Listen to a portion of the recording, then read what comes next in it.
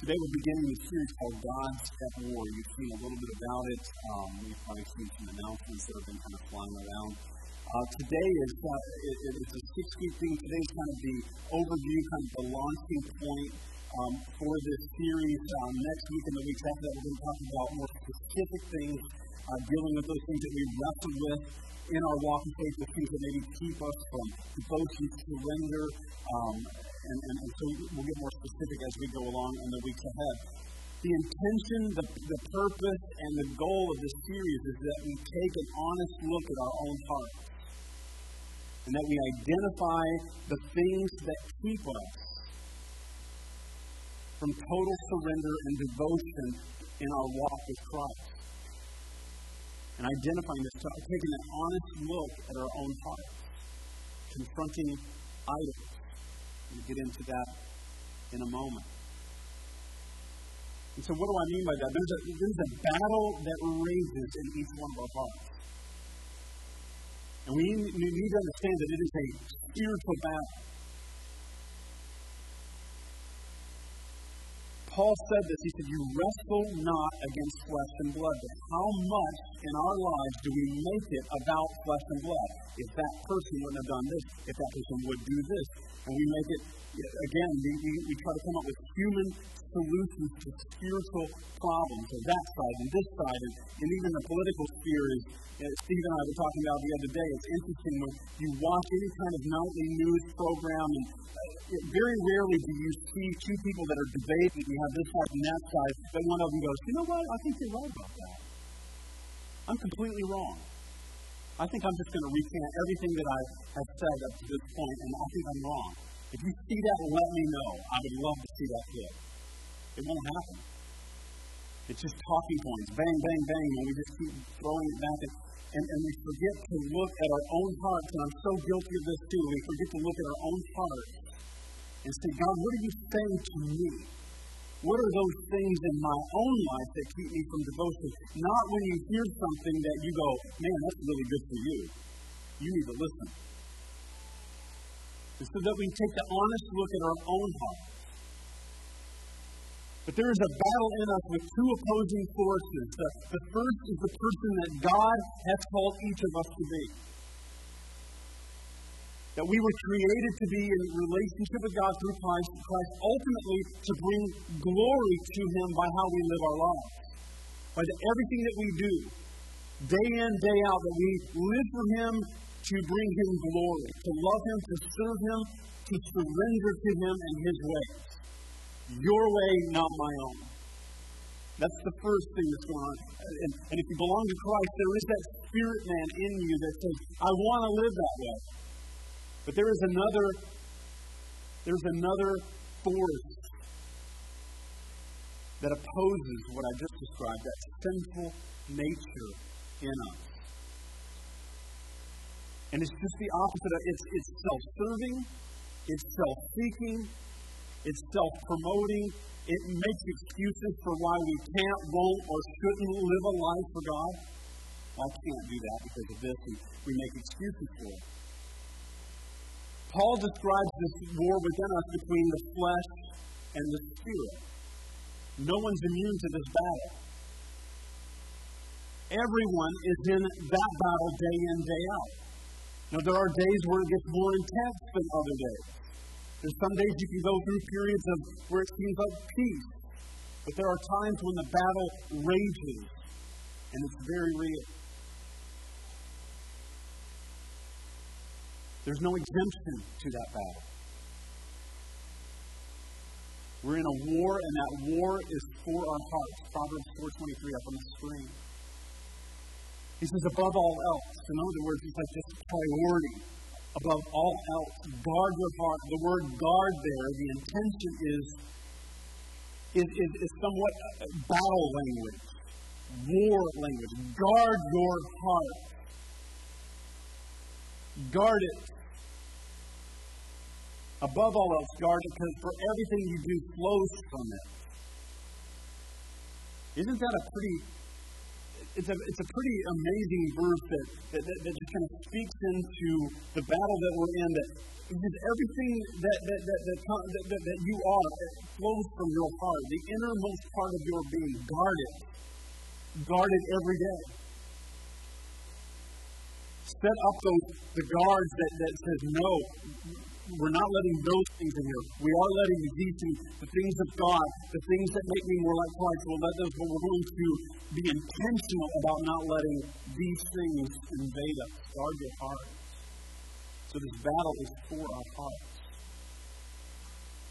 And as we examine our hearts in an authentic way and recognize those things that keep us in total devotion and surrender to Jesus, we must be honest in our evaluation of what's going on. We must be honest. The things that compete for our hearts are idols. Little gods, little g, little gods that compete for our love, our affection, and our adoration of God. Some may say that idolatry is an antiquated idea from thousands of years ago when people worshiped statues of gold or silver, or, they made the calf. And remember when Moses went up to the mountain and he got the law, the commandments from God, and down here they were getting a little uncomfortable because Moses was taking so long. So they gather up gold from people and they put it in the fire and they shape and mold this calf and they say, well, this is God. This is the one who saved us out of Egypt and we'll begin to worship. Remember, Moses comes down and he hears what's going on and it's a big party. It's a celebration to this golden calf. And some people might say, well, idols were those things, those silver or gold things that people would worship. And those were definitely things that the children of Israel dealt with, but the underlying issue was always a heart issue. It was a worship issue. The thing itself wasn't the point, but where their hearts were, that was the point. I love this quote up on the screen from A.B. Simpson. It says, as long as you want anything very much, especially more than you want God, it is an idol. And so we want to honestly evaluate our hearts. The Bible has over 1,000 references about staying away from idols. In fact, when Moses, again, received the 10 Commandments from God, what was the first commandment? Come on, help me out. It's, you shall have no other gods before me. The first commandment. You shall have no other gods before me. And so God was always reminding them of this because this was the battle. Over and over, this was the battle for the children of Israel. Do not have any other God but me. I am the one, I am the only God. That's what he continued to remind them of. Through leaders, Moses, through the prophets. Over and over again, he said, this is going to be a battle for your heart. It's going to be a battle of worship for your heart, but you must not have any other gods before me. I'm the one, the only God. So this is their struggle. And you see them over and over as you read the Old Testament, that their hearts were led astray to worship idols. The culture around them. That's why God at times he would say, don't intermarry with those people. He was not talking about like biracial kind of things. He was saying if you do, they are idol worshippers. They do not know me. If you marry into what they're doing, they're going to lead your heart toward idols and away from me. And that was the warning. And so they were warned over and over.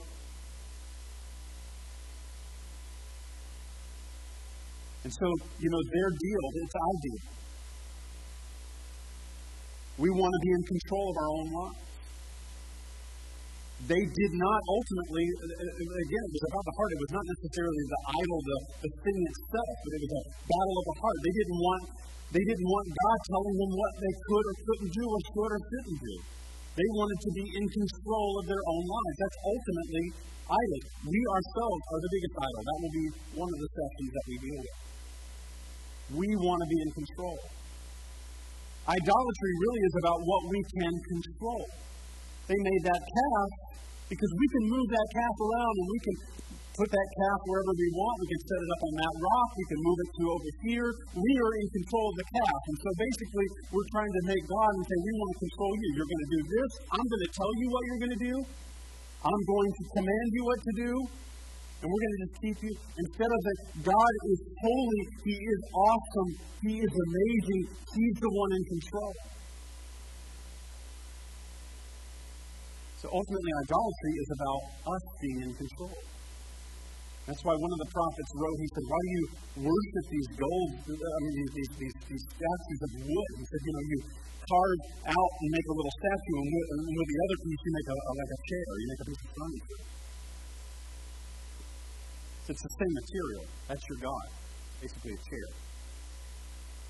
It's something that you can control. The difference between, remember, if you track along in the Bible, the good kings and the bad kings, remember what they would do or not do? It was remove idols. Because idolatry had crept in.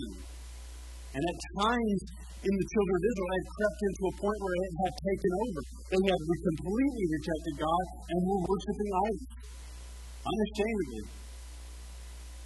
And so the command, like a good king, he would remove the idols. But here's even some of the decent kings. They would maybe remove some idols, but not all idols. And it was just leaving the option open because I don't know what they're. Maybe they were afraid. Maybe they were afraid if we remove them all, we might die. And some of them would threaten that way. Or sometimes they would remove the idols, and then they would talk about what they didn't remove the idols from the high places, those places of worship that were intended to be for God alone. That's why I love Josiah, the king. You read through, and honestly, so glad, like if you're especially tracking along in the one-year Bible, you get that with really good things, and you're like, I guess I'm not reading this. Can I just stay here? And it goes into another one, and you're like, oh, what were they thinking? Well, they're thinking the same thing I'm thinking sometimes. But it says Josiah destroyed all the idols.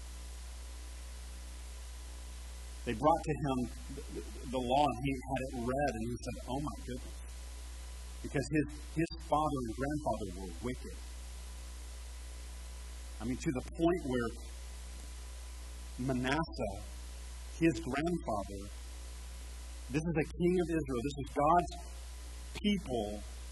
Manasseh, it had gotten so dark and deep into idolatry that they were offering children to this god of Moloch. They would throw live children into fire. I'm not trying to be graphic or horrific. It's in the Bible, and this is the extent of what was going to appease these fake, lifeless gods.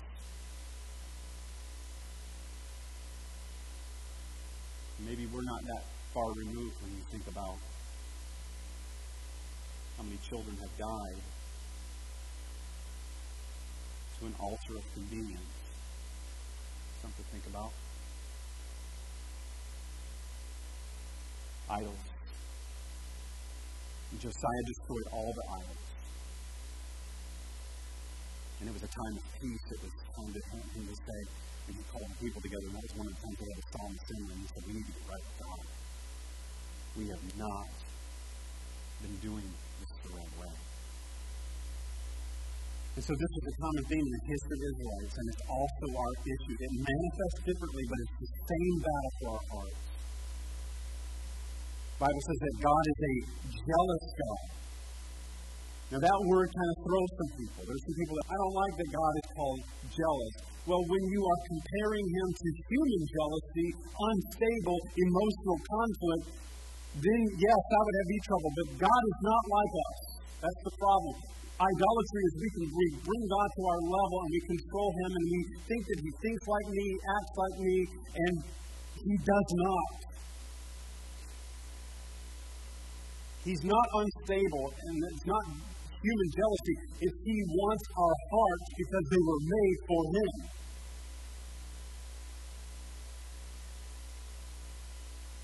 And so he says, I, the Lord, am a jealous God because I want you for myself. And some of the prophetic writings, some of the prophets, they would even use the analogy of kind of like cheating on your spouse.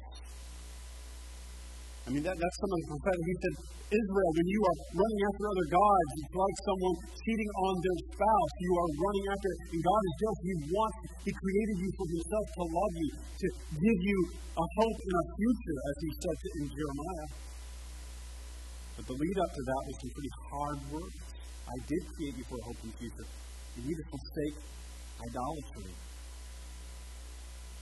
Jesus in the New Testament. And what did he say was the greatest commandment? He said, love God with all your heart, soul, mind, and strength, and love your neighbor as yourself. So what did he say? He said, love God with all your... What God said, the first commandment, do not have any other gods before me. And Jesus says, love God with everything. Love him with your heart, soul, mind, and strength. Love him with everything that you are. Don't withhold anything. Don't withhold any area of your life. Because all sin, boiled down to its foundation, is idolatry. When our hearts are drawn away from God, being first place, the things that we are drawn to become what we worship. They become our idols. They aren't idols of gold or silver or wood, but they are idols nonetheless. And I talked about this a few weeks ago in one of our questions about worship, that everyone worships. Everyone worships. Because we were made to worship, as made to belong to God. We were made to worship. We were made to know God and be known by him, and our response to him is worship. So every human being that has ever lived, is living, or will live, they worship. They will worship. Not worshiping isn't an option. It's just a part of who we are and how we are made. Even a person that rejects any kind of deity, they are completely atheistic, they worship something. I'll get into what that means in a moment.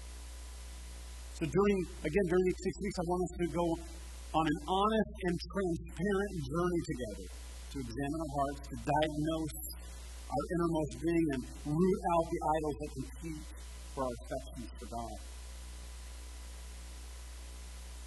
Because we all have those battles, and they're different. The things that I battle with may not be the things that you battle. Some of them are common, but sometimes they're completely different. The enemy knows where we struggle. But let's fight together. Let's fight for each other to eliminate them.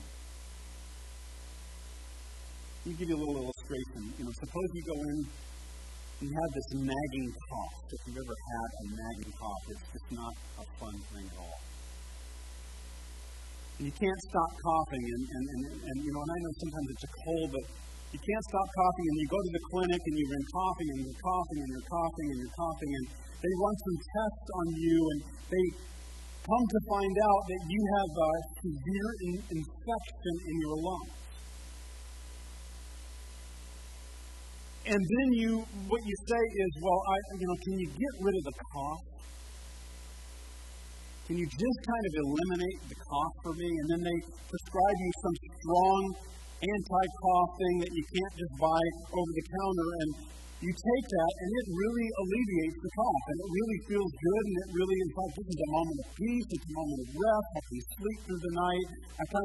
But then at some point, that cough kind of comes back on, and then we have to up the dosage, or then you go back and you have something stronger.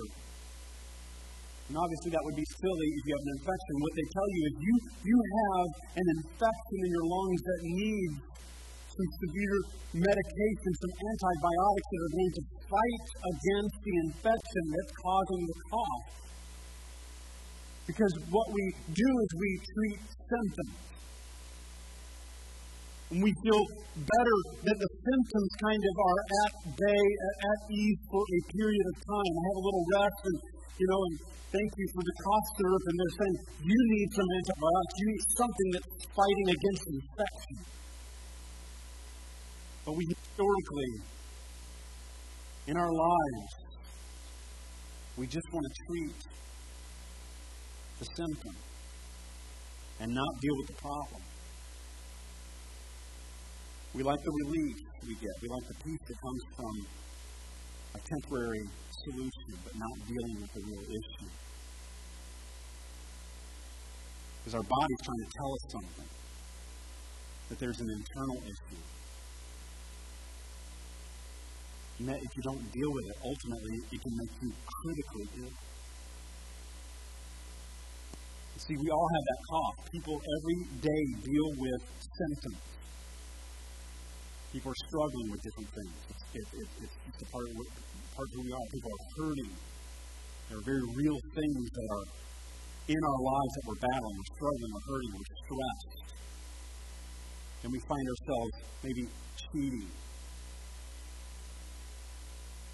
Sometimes we get cheating on a test, but do we just sometimes cheat in life where we don't want to really deal with things and we take the easy road? We deal with lust issues, overspending, overeating, sinful worry, sinful anxiety, quitting and giving up, self-medicating, avoiding dealing with things, constantly searching.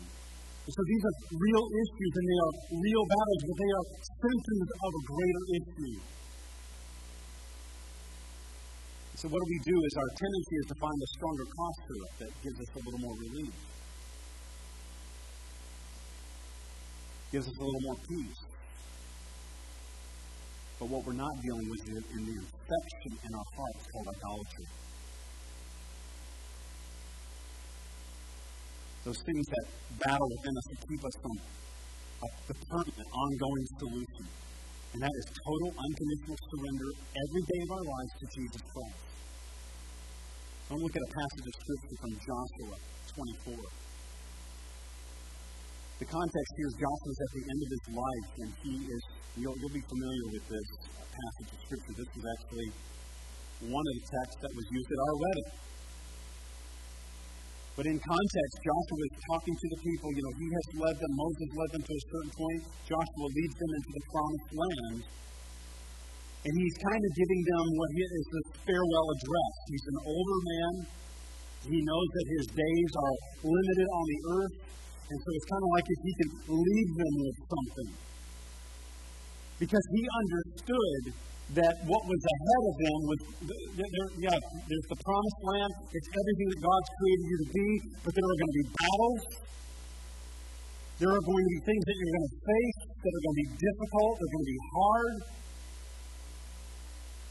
There are going to be things that are going to compete with your heart. There are going to be people that are going to try to draw you into worshiping idols.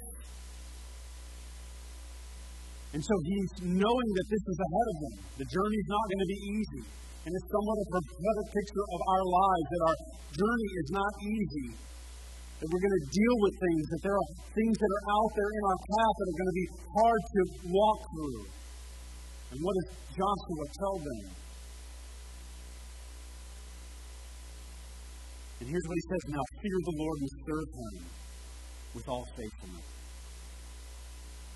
If I could give you guys something, if I could give you something to take with you, fear the Lord and serve him with all faithfulness. Throw away the gods of your ancestors' worship beyond the Euphrates River and in Egypt, and serve the Lord. But if serving the Lord seems undesirable to you, then choose for yourselves today whom you will serve. In other words, he's saying, I'm not going to force you. Nobody's going to force you to serve the Lord. If you feel like it's undesirable, if you feel like it's something that you can't do, then find something, because you're going to serve people. It's the same thing with the Holy Spirit with us. He's not going to make us serve Christ. And he says this, but if serving the Lord, again, he says, choose whom you will serve, whether the gods of your ancestors serve you on the Euphrates or the gods of the Amorites in whose land you are living. Then he makes this declaration. He says, but as for me and my household, we will serve the Lord. And he's kind of putting a stake in the ground for him and for myself, for my life, for my marriage, for my children, for my grandchildren. There's a stake going in the ground that I will serve the Lord. And so what can we get from this passage? Number one is this: all of us are worshipers. I've said this before. Joshua presents them with 4 options of what gods they can choose to worship. You notice in that passage, though, there's not a none of the above choice. You know, in the test, ABC, or none of the above, or all of the above. He doesn't say that there's this none of the above. He says you're going to serve something, you're going to worship something. You will serve something. You are serving something. The first place is we're all worshiping. Number 2, identify the gods that war for your hearts. And how do we do that? How do we do that? Again, it's being very honest and transparent before God with our hearts.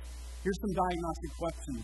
You can kind of look at these here. And that's what I encourage you to honestly and transparently look at these questions. What are you most disappointed with?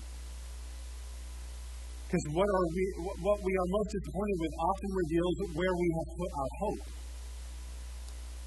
Where we put our hope reveals our God. What do you sacrifice your time and your money for? There's an intrinsic value when we put our time and our resources into something that's worth it.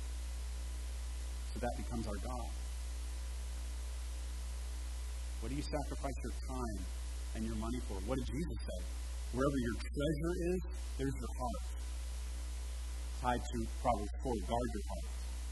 Jesus is talking about monetary things. He said, wherever you put your treasure, wherever you treasure, where your time, your resources, there's your heart. It doesn't take much when you talk to somebody and you get to know them where their heart is.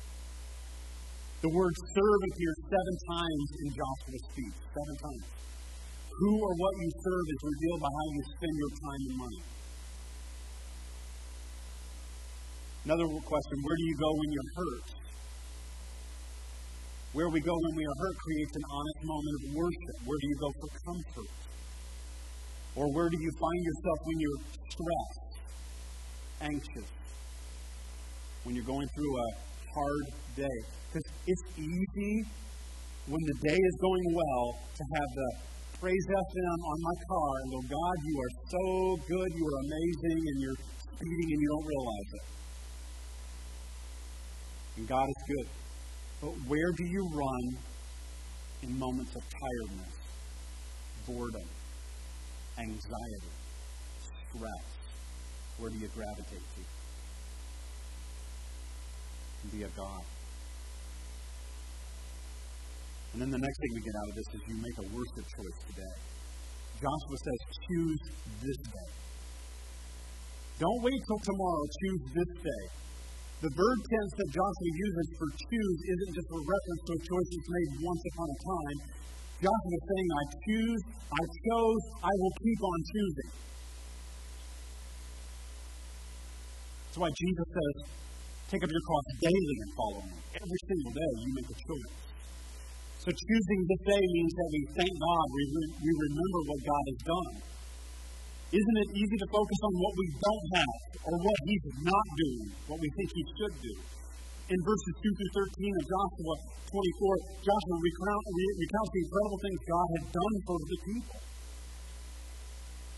And so we choose today to remember what He has done. And when we gather here for worship, we celebrate what God has done through Jesus. Because even if your circumstances aren't different, we can always look at the cross and say, that was done for you. You have something to be thankful for. Number 2 is to recognize who God is. Again, He isn't like us. Don't bring Him down to your level of understanding. Verse 19, Joshua reminds the people that God is holy and jealous. Again, not human jealousy, not unstable. But He will not share the hearts of His people and false gods. And then the next thing is smash all other gods. It's like, get rid of them. Joshua says, throw away the foreign gods that are among you and yield your hearts to the Lord, the God of Israel. How do we smash our idols in our present day? We repent to God in honesty. That's one way. He knows already, and He loves us deeply. You're not shocking God when you come to the moment of humble confession. He's not up there going, oh, I didn't know that. What do we do about this? He's heard it all, and He loves you deeply. Another way we smash our idols is we don't make excuses and justifications for them. Well, I'm struggling, but I've got this issue in my life, however, and we go on to say, here's why I have that idol, and here's why it's okay for me to have that idol. God says, get rid of it. Don't make excuses for it. We stop keeping those options open. I don't have to live dictated by that. That's why some of the kings, they get rid of some, but not all. Because ultimately what would happen is another king would come and you have the options open for fake God. Don't keep those options. Get rid of those options for your life. Choose Jesus every day. It's not a one-time deal or a once-a-week deal. It's an everyday deal. Closing with this. One of the reasons I love the book of Ecclesiastes, and if you read that, you can get very depressed. It's kind of a hard book to read. But I believe that we have that story, and we have what Solomon did. Kind of we're reading his journal. And we have before us in Ecclesiastes that he tries all the gods. He goes to the ultimate degree of pleasure and power and all of those things. He takes them to the farthest extent.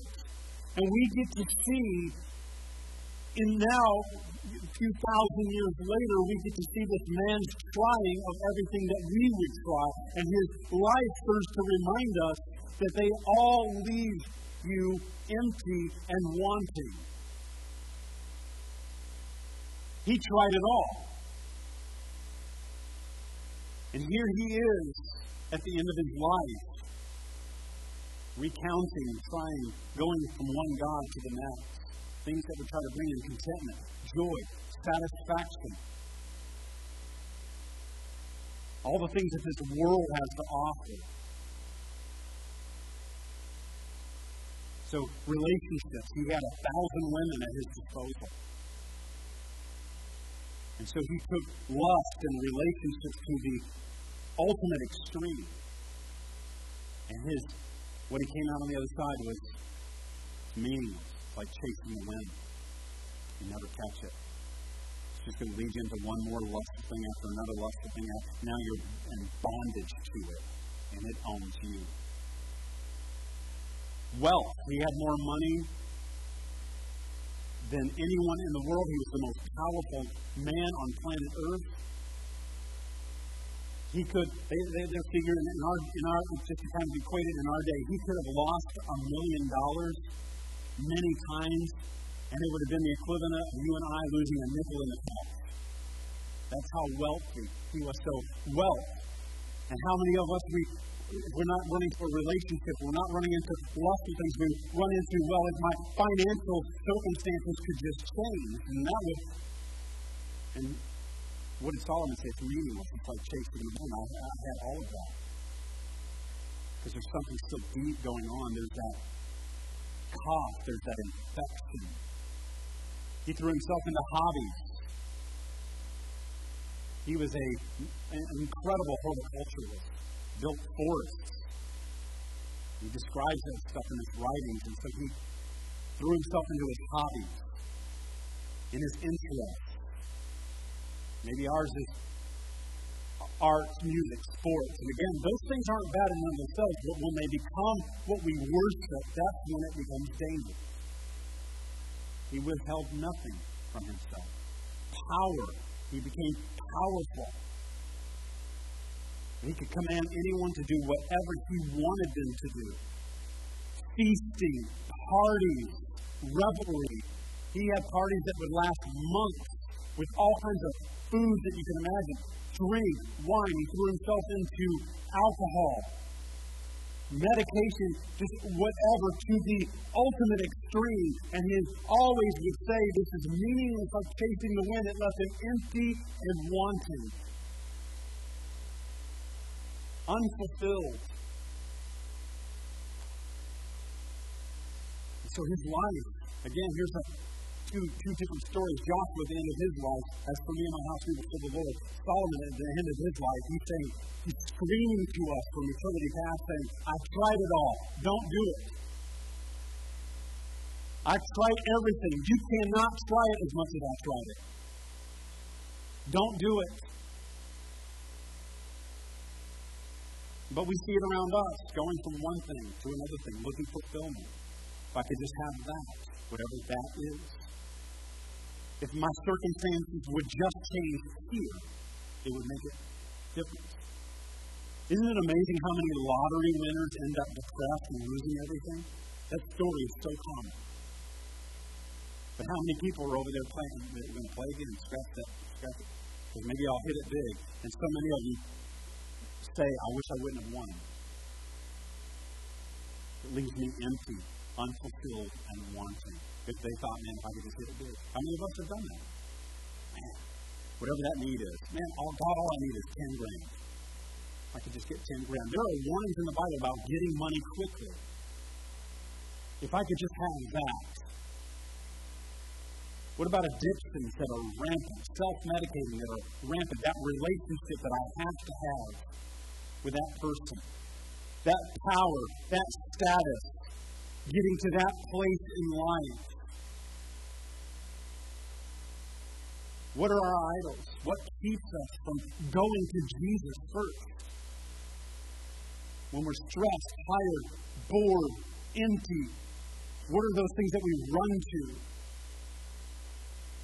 That we don't run to Christ first. Again, those things might be enjoyable for a while, but they ultimately leave us empty, unfulfilled, and wanting. I think Solomon ended on a good note, though. Thank God. Ecclesiastes 12. This is the very end of Ecclesiastes. So we have this journal about the meaninglessness of this stuff. And here's what he says at the very end. Now all has been heard. Here's the conclusion of the matter. And so he's yelling at us and saying, from eternity past, here's the conclusion of the matter. Fear God and keep his commandments, for this is the duty of all mankind.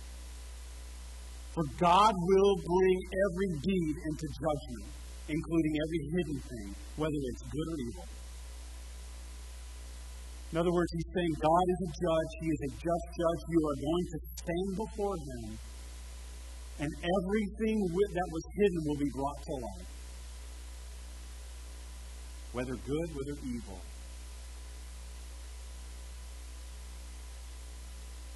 And the Lord wants us to know that today that Jesus satisfies. Jesus is enough. He wants to be our sufficiency. He's more than all that we need.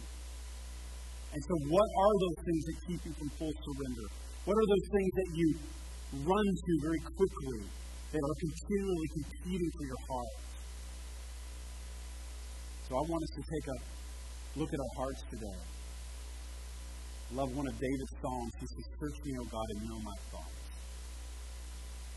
Try me. Search me.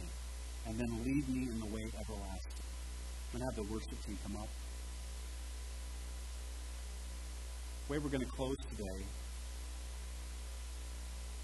so we're just going to give an invitation to you just to kind of take that honest look at your own heart.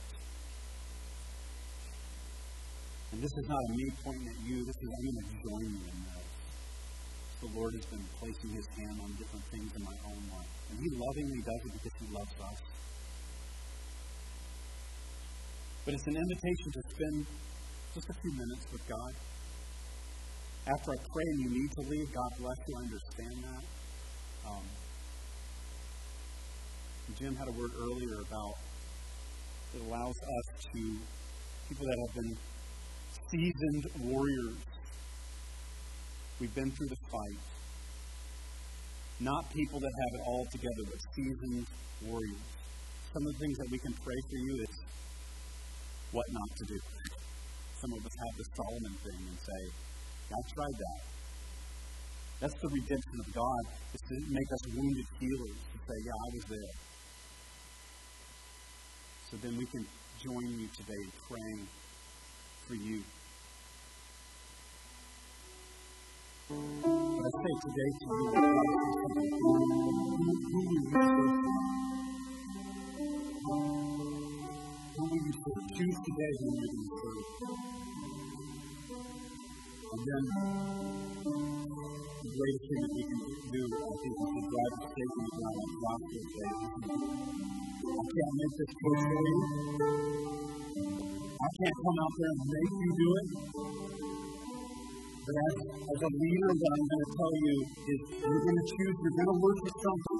Something's going to own you. You're going to be slaves to something. Make no mistake about it. You cannot leave here, you can't go into your life and say, not worshiping is an option, although it's none of the above. You don't have that option. You will serve something. You serve this. You serve this. So let this be God's call for us in my house. You serve God.